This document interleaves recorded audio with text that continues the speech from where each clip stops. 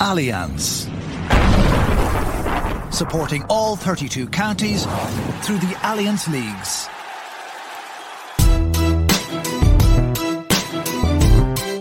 A grain of rice. A grain of rice is going to tip the scale. Just remember that, lad. There's a small bit of a needle there. Now, come on, Mayo. You've got to get Andy Moran into the game. Listen, victory, and now they're really roaring.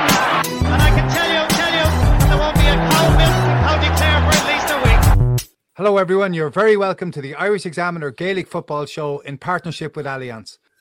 There was no live TV in Ireland when Louth last won the Leinster Senior Football Championship. It was 1957, the year the Soviet Union launched the first space satellite, Sputnik 1, and the price of a pint was just 7p in new money. Louth beat Cork back in that 1957 final. Pádraig Harrington's father, Paddy, was starring for Cork, but Louth had, among others, the great Kevin Behan, and they won by 2 points. Louth beat Cork again last weekend, and there was something remarkable happening in the smallest county in the country once more. Today we are going inside the Louth dressing room to hear how Mickey Harte has taken a team who just 2 years ago were in Division 4 of the National Football League to within one game of Division 1. Now the next week is going to define whether many counties will be able to call the season a success or a failure. So we're going to look at all 4 divisions of the National Football League, at the rise of Fermanagh, at Galway's new players, and at promotion and relegation. Later on, we're going to look at the potential mass exodus of county players over the next few years, and we look also at divides between the AFL and the GAA in terms of what players do and what they don't do. My name is Paul Rouse, and I'm joined by the former Mayo footballer and manager James Horan, by the Louth footballer Ciarán Byrne, and by Maurice Brosnan of the Irish Examiner. James, we have to start with Mayo. Top of the league, into a final. Would you go bald-headed now to win the league? Oh, absolutely, Paul. Yeah, I don't. There's a lot of talk, about not wanting this and not wanting that and not wanting league finals and whatever, I don't think that works. If you're trying to tune up and tune down a team and telling a team not to do this and setting it up, not going out to win a game, I don't know. I think that creates a bad mindset and can change things around the place. So when you have momentum, things are going well, everyone's fit, everyone's pushing for places. You're the form team. Why wouldn't you go to win a national title? So you can be sure Mayo will be absolutely gunning for that. So they're playing really well, Paul. Flying, again, dismantled Donegal yesterday with ease, really, and have done that to several top teams throughout this Division 1 campaign. So going well. It is worth noting, though, it's a very strange Division 1. I know we've chatted about this. Yeah, it's so up and down. It's so up and down, and you've really good teams, not even close to what they're capable of. Which can give a sort of false sense of where things are at. I think it's been a poor league overall. If you look at the games and the standard of some of them, but the bright light are Mayo going well, and hopefully they continue and get better and better as the season proceeds. If you were Mayo manager, who would you prefer to play in the final, Kerry or Galway? Again, boring answer here, Paul. Doesn't matter. Wouldn't care. You just wouldn't care.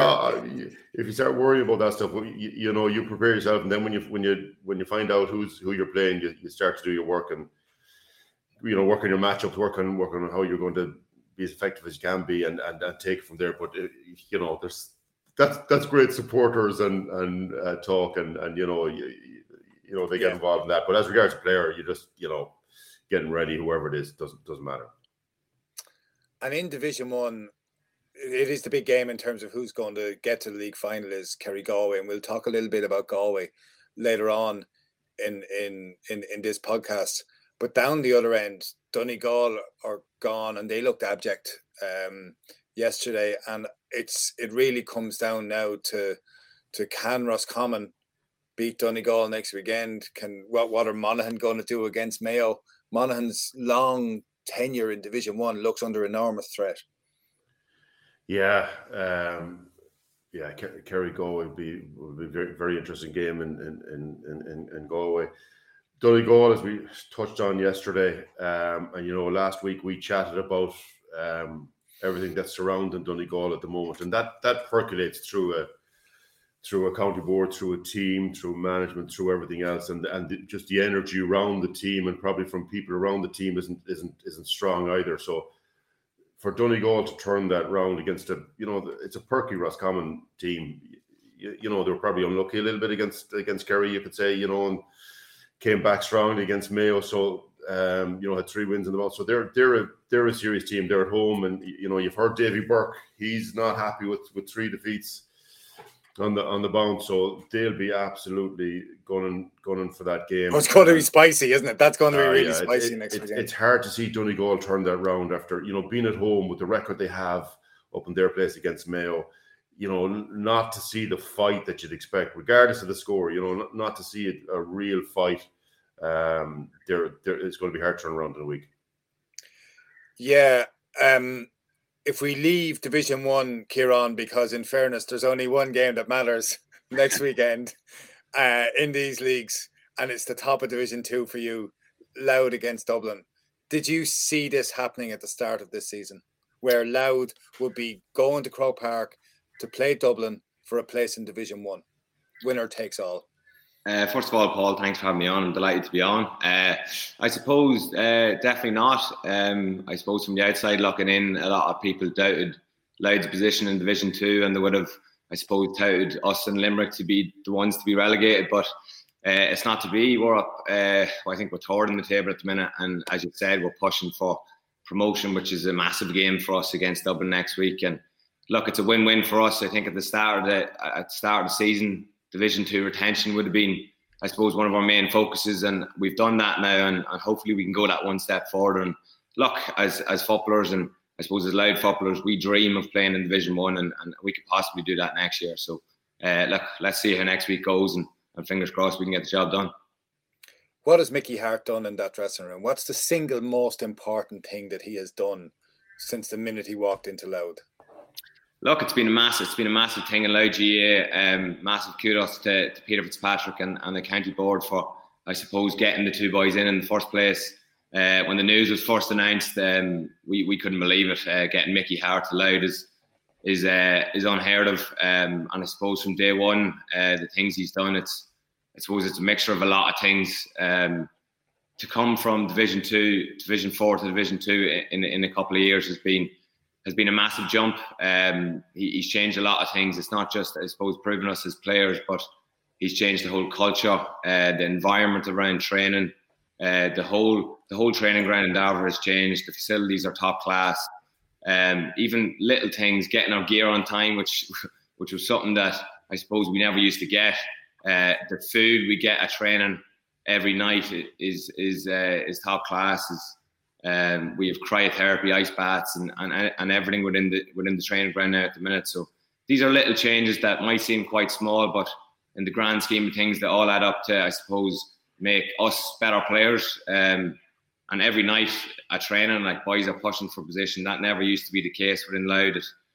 Boys were just so happy, I suppose, to play for Louth and just turn up every week and see how things went. But now we have a panel of 35 players that are just pushing for positions every week. And I suppose for myself, I'm itching to get back. I know it's not going to be this year, but you're out injured at the moment.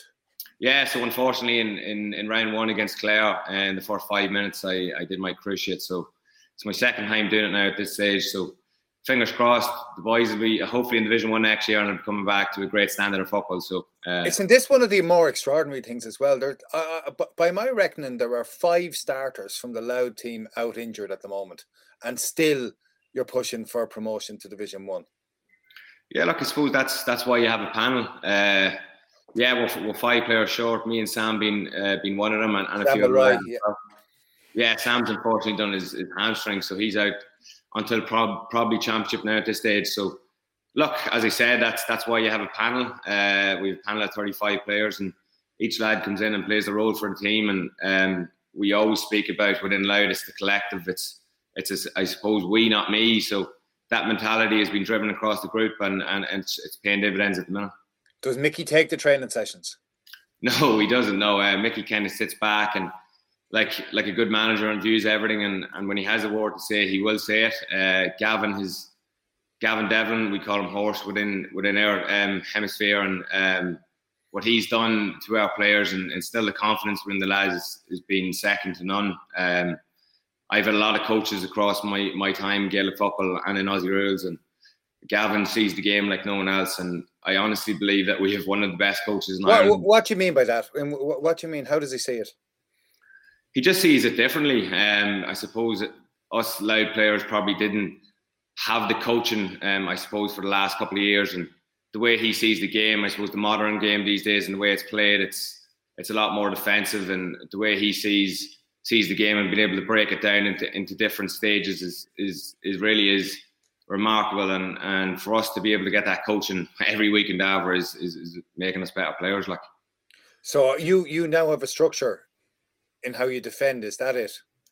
Yeah, well, it's quite obvious how the game's been played these days. It has become quite a defensive game, and I know before I went to Australia in 2013 or 12, the game was quite open, but it's progressed on to a bit more of a defensive counter-attacking game, and at times it can be quite hard to break it down, and James will agree with me here. It can be quite a boring game at times. I know the game Meath are trying to play at the minute. It's near impossible to play that style of play, go toe to toe with certain teams, and I only wish we could do that, but that's just not the way the game has gone, and the way you can break that down and stick with that is quite tough. But look, that's just the way the game has went, and you have to adapt to these things. Kieran might come in there. I'm fascinated. Like, to come through the division so quickly is an amazing achievement, and even watching some of your games, for me the belief that's developed is massive. And to have that in Division 2 and not alone have that, expect to win some of those games and really have a good shot, to be honest, of getting to Division 1. I think it's amazing. How have you seen that belief develop, or that almost expectation from the players themselves develop? How has that progressed sort of week on week? Yeah, look, it's amazing. It's not that long ago that we were playing in Division 4, and I suppose confidence back then probably wasn't too high. But as the years goes on, when you win games, James, the confidence just keeps building and slowly building. I think for a long time there, Louth weren't winning games, and that was down in Division 3 and 4, and I suppose the confidence was just depleted within the players. But when Gavin and Mickey come in, it's amazing what they've instilled in us. The belief within, I suppose, our four walls that I suppose that the ceiling can only be so high, and we've climbed the way up to Division 2 now at this stage, and we can only control what's inside our four walls, and that's the pre-season, that's the training that we do every night, and this group never gets too high and it also never gets too low. So when we win a game on the weekend, we literally switch straight on to next weekend's game. I know it's as cliche as it sounds, we take one game at a time. I know Gavin and Mickey might be looking ahead to championship games and whatnot, but us as players, we're so focused, and I suppose when we win a game on the weekend, we can't wait till Tuesday night to I suppose review the game and I suppose move on to the next game. It's taking one game at a time, and it's a great buzz. I'm injured at the minute, but even myself, I haven't missed a training session since I've done my cruciate. I just enjoy going up to training every night, and the buzz is great. That's an interesting one, and sometimes when you're injured, it can be hard to know. Do you go to trainings? Do you hang around? Are you involved, or what role can you play? What role are you playing as an injured player? Suppose, like, I think for myself, it's all I known as a kid. Like, I love football, and if I wasn't to go up on a Tuesday night, I don't know what else I'd be doing. So I just enjoy going up. I'm the type of player that likes seeing how other boys are getting on, because I've been through the highs and lows of an amateur sport and also professional sport. I like to, I suppose, keep lads on their toes. I might not be as vocal in meetings at the minute because it is mentally tough when you're not involved, and you're not involved in the clips, and you're not playing on the weekend. You feel like it's not your time to speak up, but I suppose dealing with boys individually and see how they're getting on, and I suppose pushing them to their limits and seeing if I can improve them. It's something that I like to do. And look, I can't wait to get back into the fold of things, and hopefully that sooner rather than later. But it's just about pushing them standards and trying to, I suppose, improve them marginal gains, them 1%ers that boys need to improve. I think one of the great changes in the last, and it's happened really quickly over the course of this league, actually over 6 weeks, is that Louth can rightly say that you're now must be considered the second best team in the province, and I suspect that you would have no fear of playing Meath, for example. No, and probably for a long time we did. Likes of Meath in Dublin, it's something that Louth teams feared. The fear playing them teams, but as I said, the confidence is slowly but surely growing. The seed's been planted by the two boys, and we go into every game believing that we can win. And we're probably at a stage in Division 2 now that we probably should have won every game. Clare, we were kind of hard done by a couple of last minute points in their end. Derry, we were well in the game up until the last few minutes. They got a fortuitous goal. So, look, we could be sitting on maximum points now at the minute. But we go into the last game with a great buzz and the potential to play against like a formidable Dublin team who are still chipping away nicely, and not many people are talking about them. So, look, we're confident that we can put it up against them. James, if by contrast, I looked at Meath at the weekend, and they I know everybody is talking about how the style of play. There's something else really struck me though, and that is that there are a lot of very average players on that team. There's some good ones as well, but it looked to me like that the quality that Meath are just about where they deserve to be, which is a set bottom half of Division 2 team. Yeah, and looking for a league campaign that started off so brightly, you know, and down the Cork. So yeah, it was fairly bleak at the weekend for Meath, and look, I think it's fairly obvious that Cullum has a philosophy on play, which, you know, every manager has, and there's a way he wants to play and set his team up. And so has obviously tried that. I suppose the realization maybe of where they are and what's needed is really coming home in every single game. So I'm sure, like, Cullum's a smart football guy. He'll know he'll need to review and just tighten things up in a very simple way of putting it. Trying to play the game that he wants to play, but defensively needs to look at how can they be harder to get through, you know, because at the minute any team will really fancy the opposition will have a confidence really going in playing Meath because of the type of game they'll know it'll be, and how many chances they will get. So it just needs to probably look at something there to see how can they be tougher and then try and exploit their strengths, because look, there's a long way to go, and I think I heard Cullum in the interview after it, you know, looking for patience, and it is going to take time, you know, to build and go through that. I'm not sure we're going to see a Louth story from Meath moving through, you know, or developing that quickly. There's a lot of defeats, and Meath have been off their perch that they had in the 90s, early 2000s. They've been a long time away from that and have had a lot of drummings at the hands of Dublin, etc., etc. So needs to build slowly and build structurally very, very solid, you know, for both the game and for I suppose Meath's mentality, which was one of their huge attributes when they were at their peak. So I think they've got players coming. So I think the minor team that won the All-Ireland was very good. Yeah, a good 20 players. Some of the best Sigerson players in the country are Meath players, but that's at least 4 or 5 years away before those players are going to be serious inter-county players.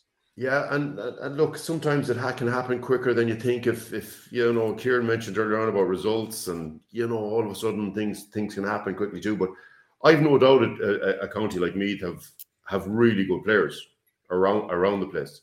A lot of the bigger counties have, you know, a lot of numbers that can add up quickly to a solid team. But I just think their confidence and belief at the minute is rattled. And the players, it's almost like they need something to hang their hat on, to build something, right? Okay, we get this and we do this well. That'll help us get this, and then build the step by step to build it up. But trying to play that game where they are at the moment. And look, I think it's the way football should be played. But you need to be realistic with where you are as a team, and how can you best get set up to be as effective as you can to try and win that game that you're playing. So at the moment, I'm not sure they're set up to give themselves the best chance. I'm not excuse me, I'm not sure though about Meath. If you think about it, it's a long time since Meath clubs have been really forceful, even in the Leinster Club Championship. It's I think there's a way for them to go. By contrast, Morris, your Galway are going in the other direction, and they look to have found players. Who are the new players that Galway have pulled out over the winter and in through this league who look like they're going to push Galway to another level? Well, a lot of them are Pádraig Joyce's the great 20s team that got to Ireland. I think there was 9 of that 20s team playing at the weekend now, for example, which is kind of phenomenal to get 9 from one under 20 team itself. There's 9 players involved at the weekend, and then you go into more detail about how Pádraig has developed them. And Paul, it's interesting. You go back to some of the stick maybe that Pádraig got around playing guys during the FBD league, or lads who were playing seriously and playing a lot of games at the time, the likes of Matthew Tierney or Sean Kelly. And I do think there's an element of Pádraig Joyce which is old school, in that he firmly believes no matter what happens, the most important thing is playing football. Like, he just, regardless of gym work or running, all that kind of, he really has a lot of faith in that. So, for example, Sean Fitzgerald played at the weekend. I tell you, the great game, that turn 68th minute just before Matthew Tierney gets pulled for over carrying. That was a huge moment in the game because they were away. That was a good goal chance, and he forced Mackin back. But Sean Fitzgerald hasn't played a minute in the league up until last weekend. So in the first round of club league games, he was released back to his club last weekend, played there, had an absolute stormer centre back, and came in and did a fine job centre back. Daniel O'Flaherty wasn't exposed at all really to the Galway panel until the winter, was called in off the back of a really good strong campaign with his club, Sáchel Knocktakara.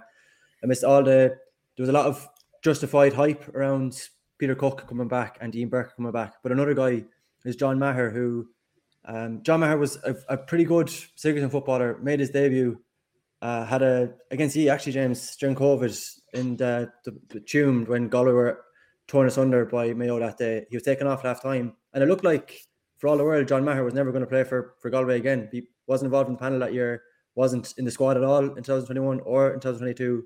But at the start of last year, John O'Mahony took over his club, Sáchel Knocktakara, and he told John O'Mahony very start of the year that he wanted to have a right crack off a good club campaign and try and build on that to get back in with Galway. And that's exactly what he did. He did a brilliant year with them. They got to a county final. He was recalled to the group. Pádraig Joyce said that John O'Mahony told him explicitly that he was determined to try and get back in. He came on, had a great game actually. He came on against Tyrone, caught the ball under the crossbar to the end of that. Came on against Donegal and started and played all 70 minutes at the weekend. So as much as Galway are motoring really well, but as much as that is down to, I think it's been a long-term plan. There's guys there who they've had a circle around. A lot of that 20s crop. Keane Hernan is another one. Got a bad injury last year, but they worked very closely with him to try and get him back. And it's reaping dividends definitely now. The big criticism we had of Galway last year was that they don't have a panel and coming down the straight in the All-Ireland final that cost them. And suddenly they've started to fill a lot of those holes. You're sounding quite bullish about Galway's prospects, Morris. Am I bullish? I don't know. Because I think Galway is a really interesting case study, Paul, because there was a lot of potential pitfalls off the back of last year, that coming off the back of losing a final, and would players be sticking around? Like, for example, if they'd lost that Monaghan game, I really think we're going to go back to that. That could be a real crossroads for this team. And Shane Walsh was just back, Comer was gone. It was that kind of negativity can seep, and suddenly they pull it together, and you're looking at a lot of very talented young players coming through. Tom O'Callaghan again came on the weekend as another one you'd be fairly encouraged by. They can mix it a lot of ways. I think, you're talking about styles there. A lot of teams are either wedded to one style or are building the wrong way around, I would say. Meath, for example, to me, I think you build from the ground up. Like Kieran, I think it's amazing how Louth went from utterly conceding a kick out against Cork in the championship last year. I mean, they pulling back, at times into their own half to annihilating, like the way they took apart Micheál Martin's kick out at the weekends. I'm sure most people have seen James's catch from the way they took away that pocket press. Mickey's definitely spoke after the game. That was something that they got a lot of joy out of Brit pulling that apart. There was clearly they'd done a lot of analysis on that. But my point anyway is that Louth have built from the ground up, like you build from the back to front. I think Meath are going about that the wrong way. Galway seem to be able to do both. Armagh, if anything, are reverting. So it is interesting in terms of how teams are being influenced by this. I think a lot of teams, Paul, looked at remarkably last year, and maybe I'll be proven wrong with this. I think a lot of teams looked at Derry and said that could have or maybe should have been us. And I think I watched Armagh against Galway the weekend.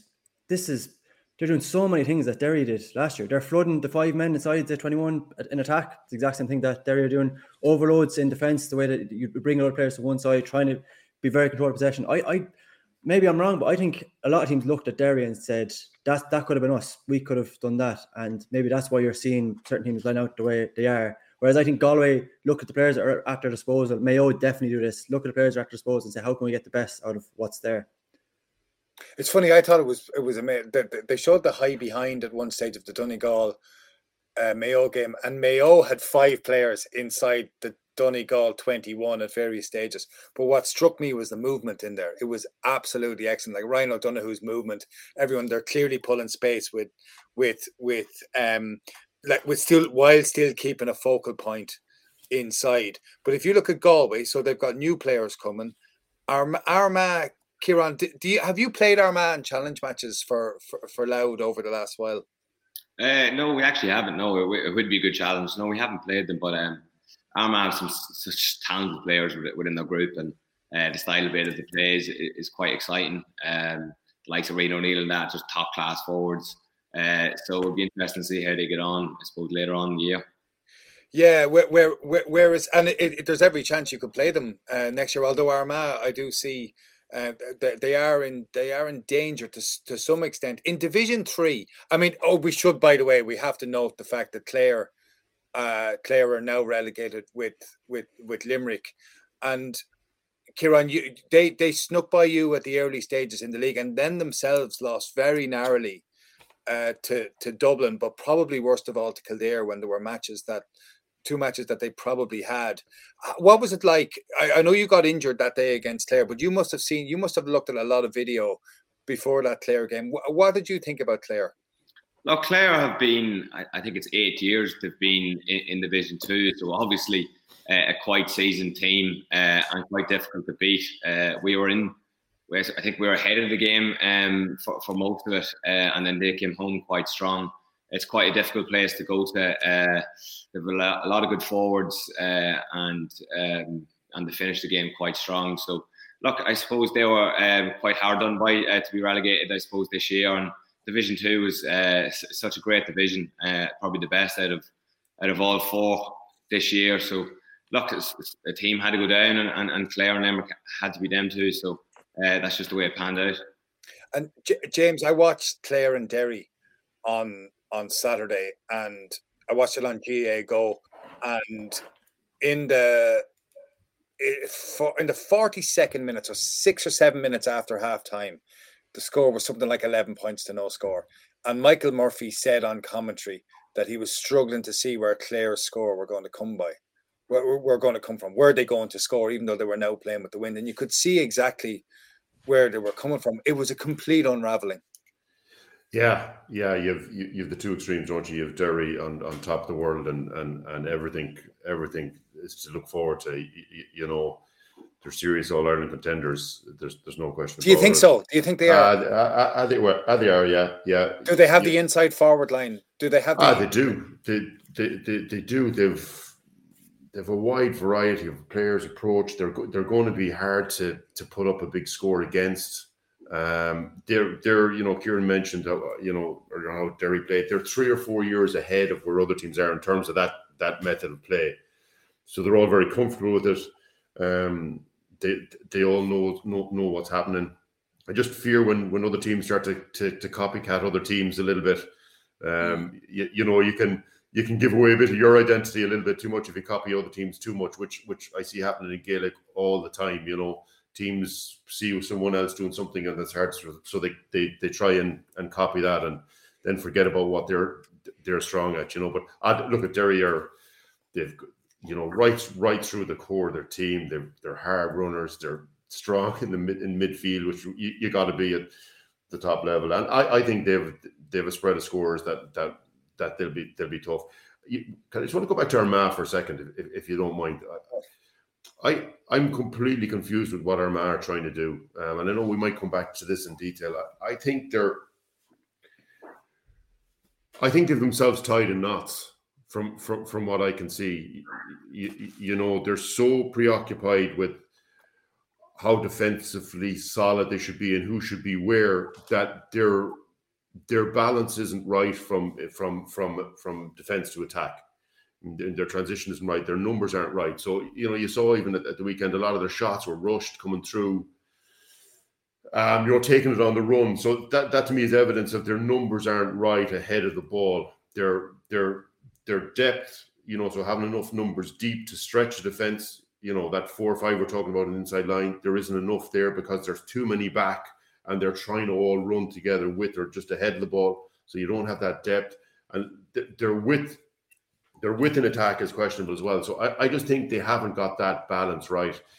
And, I think they're overanalyzing opposition kickouts, what to do, where to go, whether it be full press, half press, or drop off completely.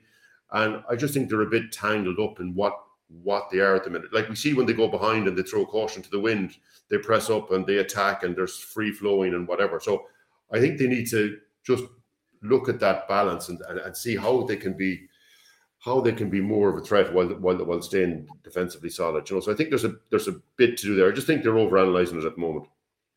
And yeah, I agree. And Clare, just to close out Clare looked kind of out of ideas.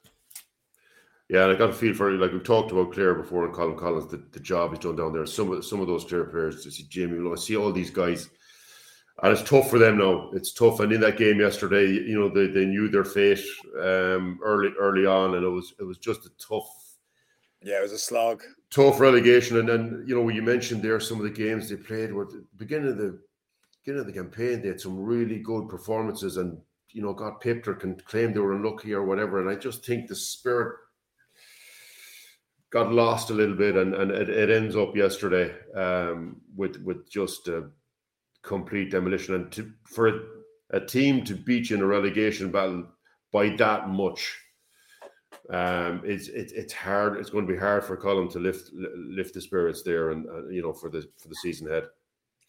I looked at Division 3. I've followed Division 3 closely for awfully parochial reasons, obviously, and it was a really, really emotional game in Thurles, Offaly Tipperary, Offaly coming out by 7 points, but a game that was way closer than that. It was 2 very late goals which sealed it for Offaly and has left Offaly with an outside chance of promotion. Have to play down next weekend if Offaly win, and if Fermanagh get beaten by Cavan, then Offaly are promoted.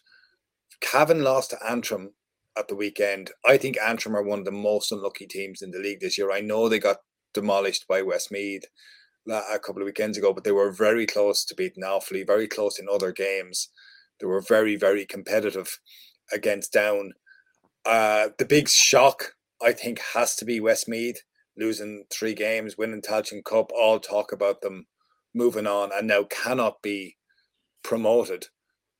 But Cavan already up, and if Fermanagh get a draw, or if Fermanagh beat Cavan, Fermanagh are up, and that's a huge achievement, Kieran, from this division last year that you played in.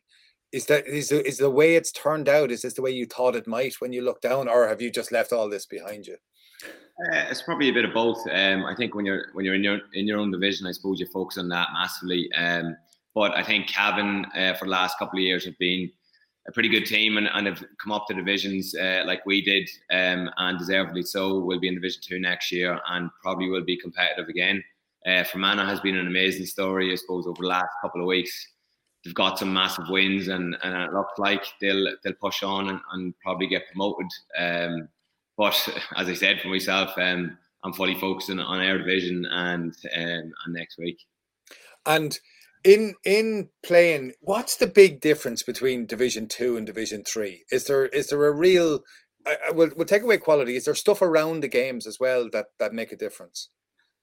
It's a bit like what James was saying earlier on, the way the game has changed, and it's such a competitive division. I suppose, like when you look at the teams, the caliber of teams that are in Division 2, you have Dublin, you have Derry, you have, I suppose, Meath, and that, like, it's such a high caliber of teams, and if you switch off for any minute in the game, I suppose teams can get a run on you. The way Derry play, they can really chip away scores, and you look at the threat Dublin have, which we're going to come up against next week in their forward line. So it's just a matter of staying in the game for as long as you can and being competitive and seeing where that takes you. But I suppose it's just the caliber of teams and the intensity of what teams play at, and being able to break their defensive systems down, and it is that much harder. Like, you came back from AFL to play for Louth, essentially. Why did you do that? The love of the game. I suppose it was 6 years away from GA, and I'm missing out on that whole community aspect of family and friends, and playing with the lads that I suppose you grew up with. It's definitely something I missed. Don't get me wrong. I suppose my time down in Australia was an amazing experience. 6 years. It was a big stint in my life. One that I will not regret. But coming home, and I suppose getting back into the fold of things was refreshing. Didn't have an easy run of it. I was only back from Australia and actually fractured my ankle in my first game back in an intermediate final with my club. So it wasn't a great start getting back into things in Ireland. But look, yeah, I miss my family. I miss my mum. Missed everything about the GAA, and I know in Louth and my family and my club, it's all we think about is every day. And I nearly, to an extent, see GAA as my job. So look, hopefully I can get back into the swing of things over the next couple of years. If I'm 19 years of age and I get offered a contract to go to Australia, how much do I get for a year, more or less? I suppose just on the professional side of things, growing up as a kid, it's something that you always wanted to do, play a professional sport. I know for myself, like you dreamt of playing soccer as a kid or whatnot. You never thought it was going to be Aussie rules, but for myself, it ended up going that way. Starting out as a rookie, I suppose, an international rookie, in my time, 2013, you might get 70 to 80,000 Aussie dollars, which is roughly about 50, 60,000 euro. But I suppose within that contract, there's incentives, like you get a car. Yeah, different incentives. It depends. The amount of games you might play in the senior team, you might get an extra $4,000 a game. So financially, as a young kid, there is a lot of money to be earned, and as the years goes on, obviously that gets better depending on how you're going. But look, it's a no-brainer for a young lad being thrown such money. If you get to 26, we'll say, and you're a mid-team player, you're not one of the absolute stars, what kind of money would a player be on at that stage? Getting very personal with the questions here. No, I'm not talking about you. If you're on, Kieran, you know. Yeah. I'm not talking about you, but in general, what would the stars? Just give me a broad ballpark. Oh, look, it would range between 150k a year to, like, if you're a superstar in the game, like my best mate in Australia is the captain of the team. He's Aussie. He's getting well over $1 million. Like there's is he really $1 million a season? Wow. Yeah, he's getting $1 million a year. So look, there is massive money to be made in it. Like I lasted 5-6 seasons, and look, I done quite well out of it financially. But I suppose like that can't be your main driver. Like if you're over just for the money, then you're in the wrong headspace straight away. So, but look, that's the benefits of a professional sport. You can't be. And what are you working at since you came home?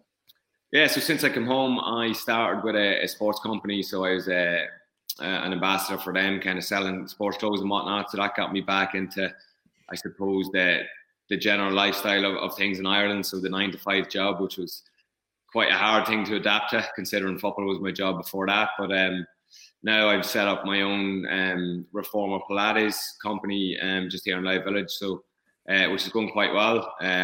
Up until late, I had to close there, obviously, with the knee injury for the last couple of weeks, which was... You had to close. What's your business called? Body Rock Reformer Pilates. And so you had to close Body Rock when you got injured. Yeah, that's the nature of being self-employed. Had to close doors because Reformer Pilates is quite new to a lot of people. I couldn't actually physically show people the stuff on the machine, so unfortunately I had to close up shop. And at the minute I didn't have anyone working for me, but I will in the next couple of weeks. But that's the nature of football. You're going to get injured, and being self-employed, it can be quite tough. But look, the insurance. How's business? Do you mind me? As soon as I'm on the personal questions line, how's business going? It's going great, yeah. I suppose as years go by, people are investing a lot more in their physical and mental health, and I'm the beneficiary there, I suppose, in that regard. But that's, people are quite conscious of how to look and how to feel. So I'm here to, I suppose, make people feel better both physically and mentally. That's a massive part of life at the minute. So I enjoy it, and hopefully everyone enjoys it too. Kieran, might look, best of luck with the business. I hope it's going well for you. It's brilliant to hear your passion and love of the game. What you're involved in the setup now with Mickey Harte, so it's a top class environment as you described. What are the main differences from the professional environment on a day-to-day or on game day compared to, say, what Louth has at the moment on game day? How would you describe the differences? The biggest difference, James, is like when you're in Australia, that is your job. You're waking up in the morning, you have this at your back door from 7 in the morning to 9 at night. It's your job, and you're fully focused on it. Whereas when you come back into, like, I suppose, an amateur system, Mickey and Gavin, they only have us a couple of nights a week. You're doing your Tuesday and Thursday sessions, and then obviously the games on the weekends. But at the minute, within our environment, it's as professional as it gets. Obviously, it's not as full time as it was down under, but we have access to everything: the stats, the video analysis, all the stuff that you would do at a professional level, which we've done down in Australia. So the comparison is quite similar, but obviously just not the time restraints is probably the biggest thing. And Mickey and Gavin have brought that into Louth, and the standards have gone through the roof. You're after coming back in your mid-20s to play Gaelic football, and hopefully get over this injury, and you'll play 5, 6, 7 more years for Louth.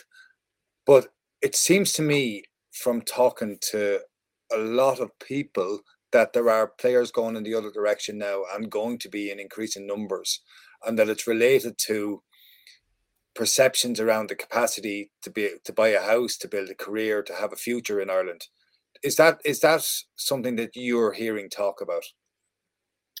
Yeah, you're not just hearing it, you're seeing it as well, Paul. I suppose within Louth, I think we had 4 or 5 lads within the squad that were in the squad last year who left the squad and went to Australia just to go and enjoy their lives, I suppose. Look, James and Morris will agree with me, you have to love the sport like from deep, because if you don't and you're not fully committed to it, you will find your way out of it.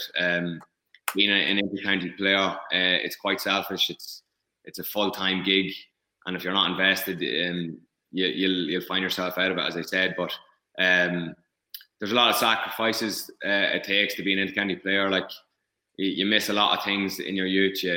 Weddings, stags, a lot of these things you have to not go to, which can be quite tough. Going to weddings and not drinking are quite boring.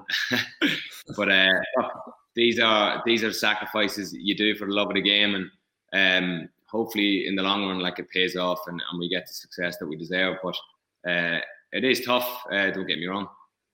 I see that idea of 4 players leaving the panel to go, and we do know that people have always emigrated from this country. I was looking at reports there in the 1980s, for example, 1/4 of the playing population of Roscommon left the country between 1985 and 1988. So this is something that's a retold story, where there's a better Mayo team in London than there is in Ireland, or there's whole parishes basically decamping to cities across the world in the 80s and in the 50s and go back on. And it's something as well about why people leave. I think there's a change from talking to people as to why they're leaving though.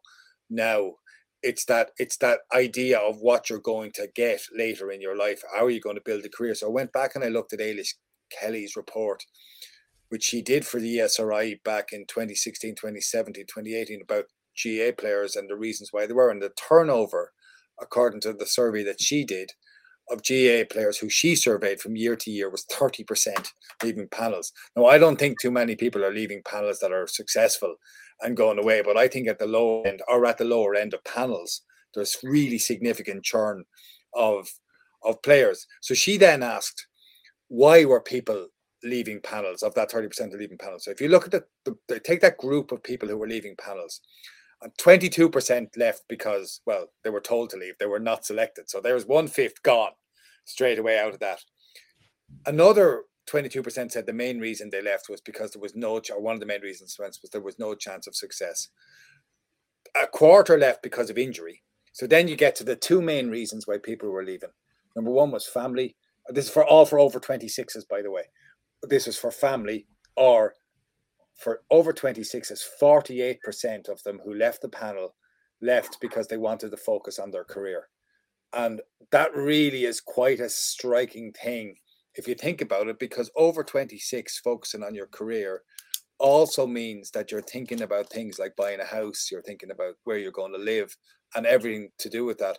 And Maurice, it seems to me that this is a story that's going to grow and grow in the coming years while there's a kind of a broader housing crisis.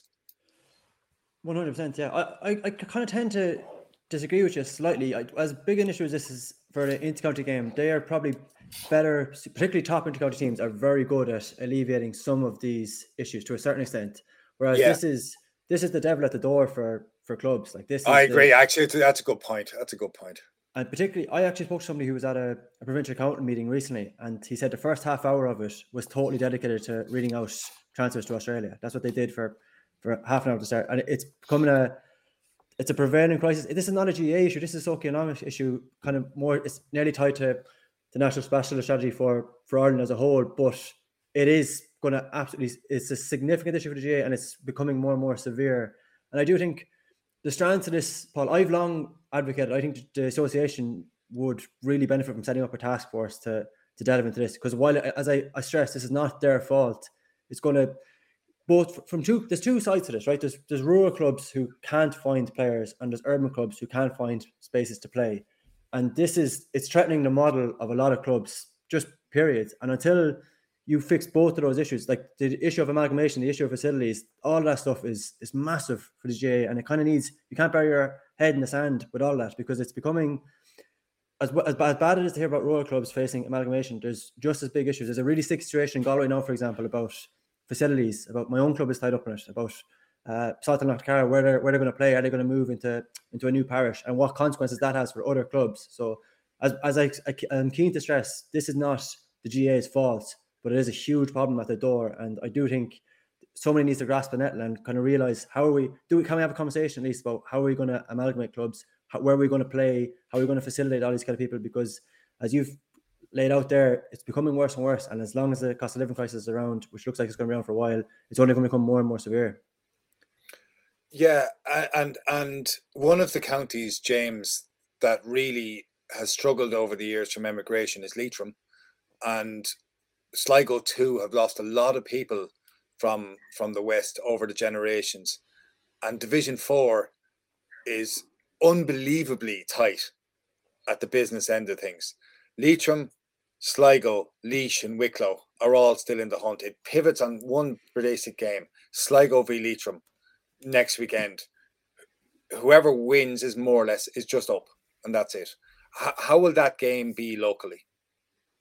It's a huge game, obviously. Sligo and Leitrim have they have real ambition, you know, and drive to get out of Division 4. So that might be a good game to go to at the weekend, you know, and I'm sure it won't be the last time they'll meet this year. So that's going to be really interesting. But can I get back to the point? I think that's a really interesting point. You know, players leaving intercounty and the focus on careers now. And intercounty is a reflection of society. You know, we have a huge amount of young people going to America, you know, Australia, Canada, America, Dubai, everywhere. They're going everywhere.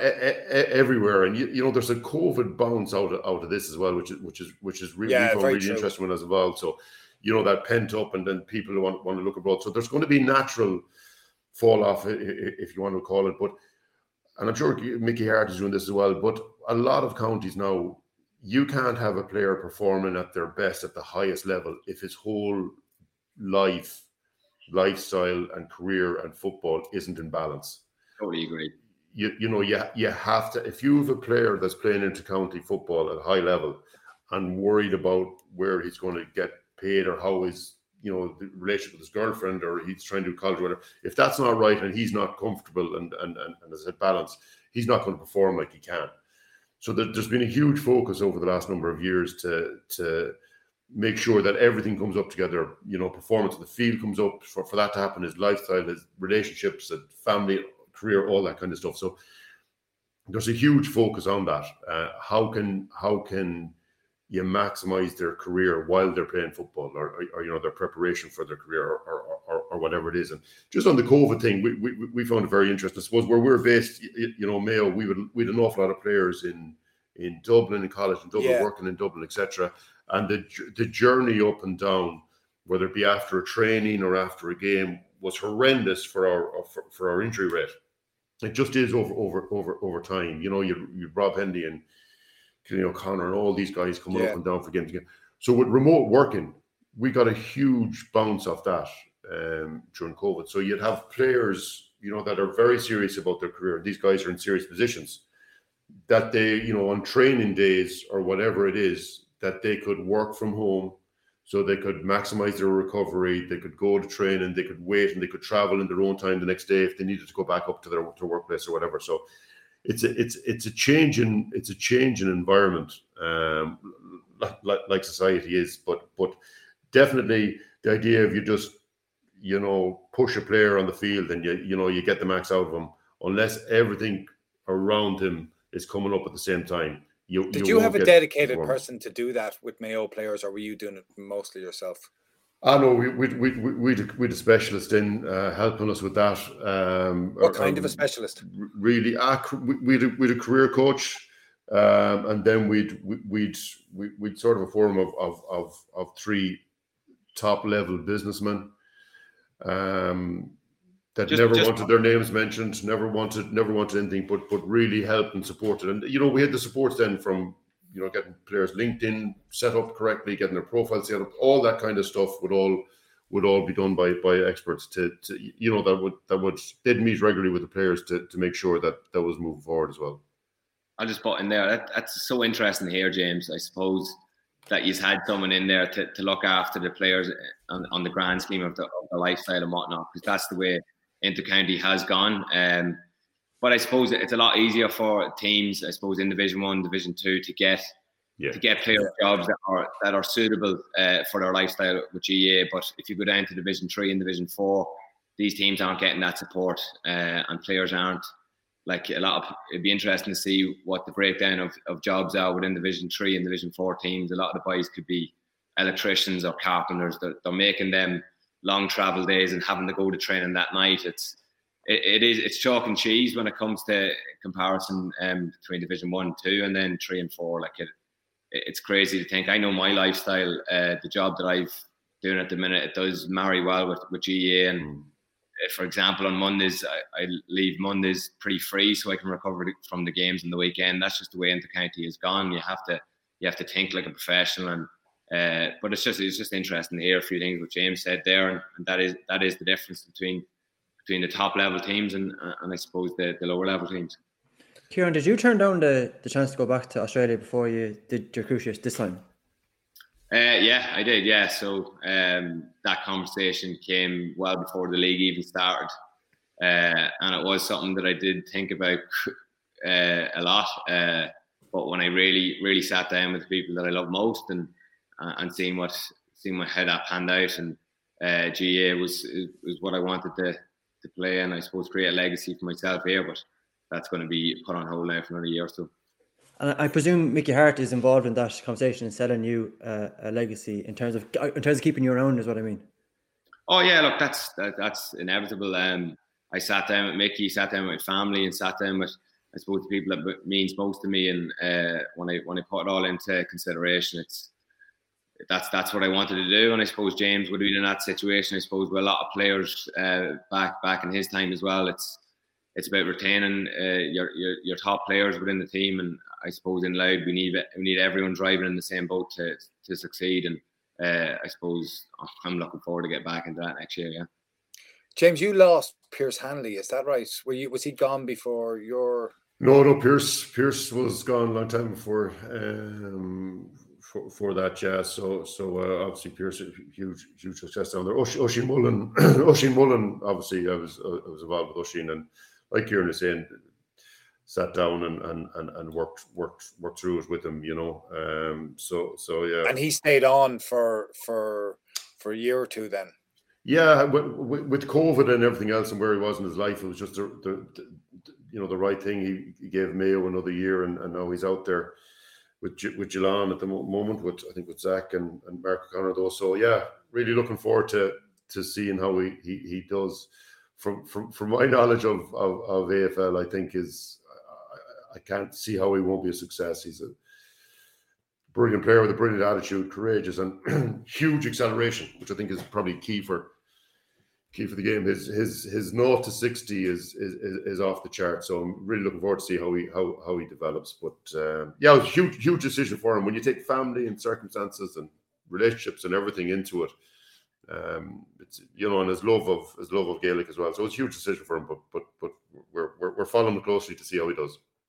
Yeah, and I suppose your hope is that he will enjoy it for a few years and do what Kieran did, and then come back to Mayo.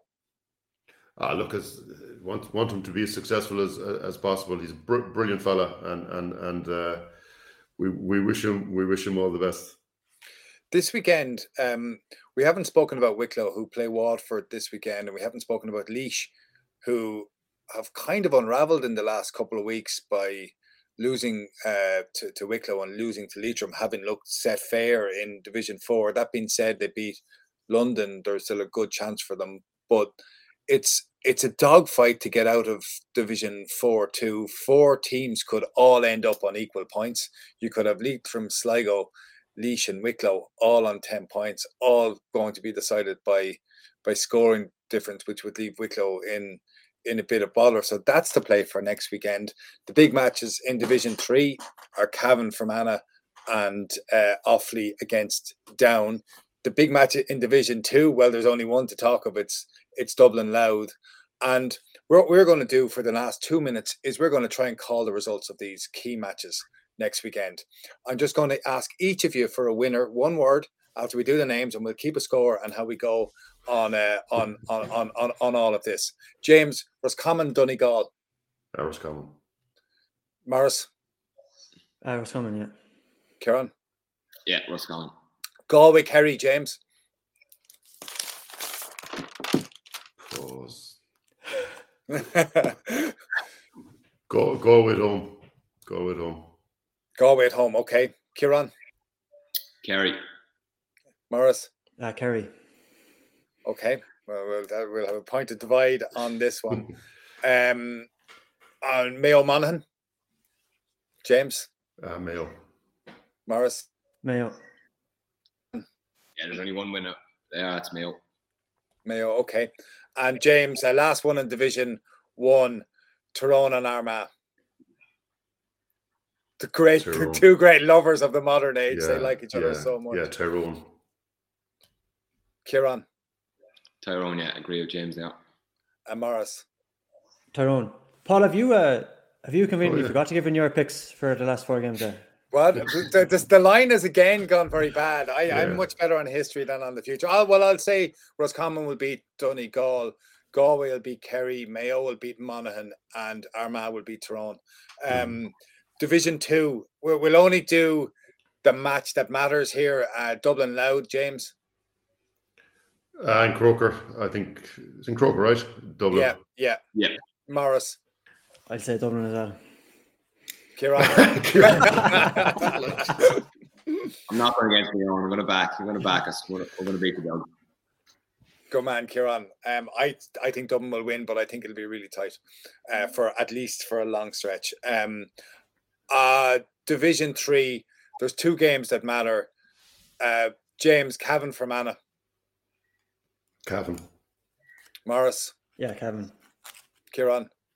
It would be very close, but yeah, I'd say Cavan might just breeze through there. Yeah, I think Fermanagh will win that one.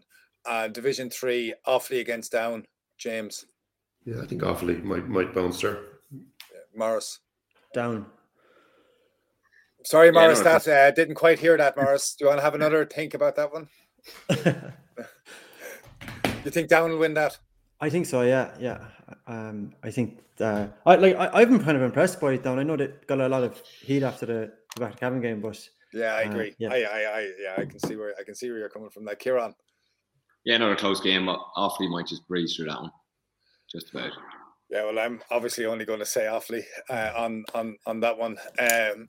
Now, Division 4, the 2 games we'll look at. Leitrim, Sligo, James. Oh, it's going to be some game. Leitrim maybe to sneak that one.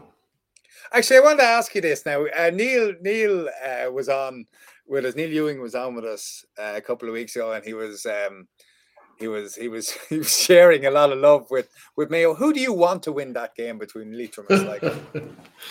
Look, you'd like to see Andy Moran do well. I knew you were going to say that. Safe play, wasn't it?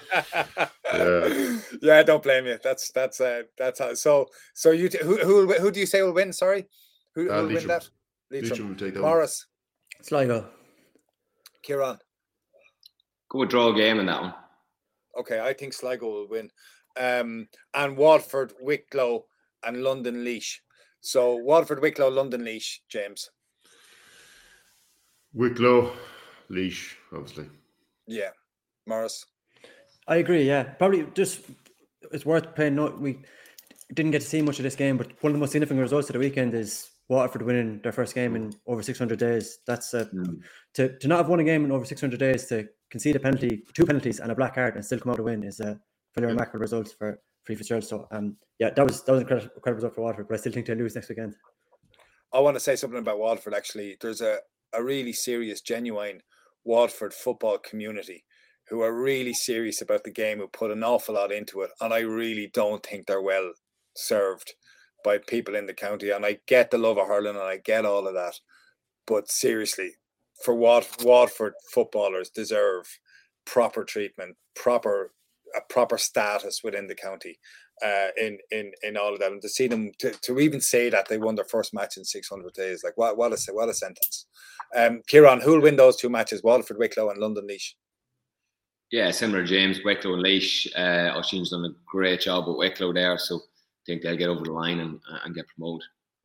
I would like to thank you very much, Kieran, for joining the podcast today. I really wish you well with your rehabilitation. Looking forward to seeing you back in a Louth jersey, and really wish you the best of luck with the business as well. I'd like to thank James as well again, and Morris for joining us today. Thanks to Larry for running the podcast, to Raf Rocca, and to Jack Neville, to Tony Lean, and to everyone at Examiner Sport Beamich Harnashkalua. Allianz, supporting all 32 counties through the Allianz Leagues.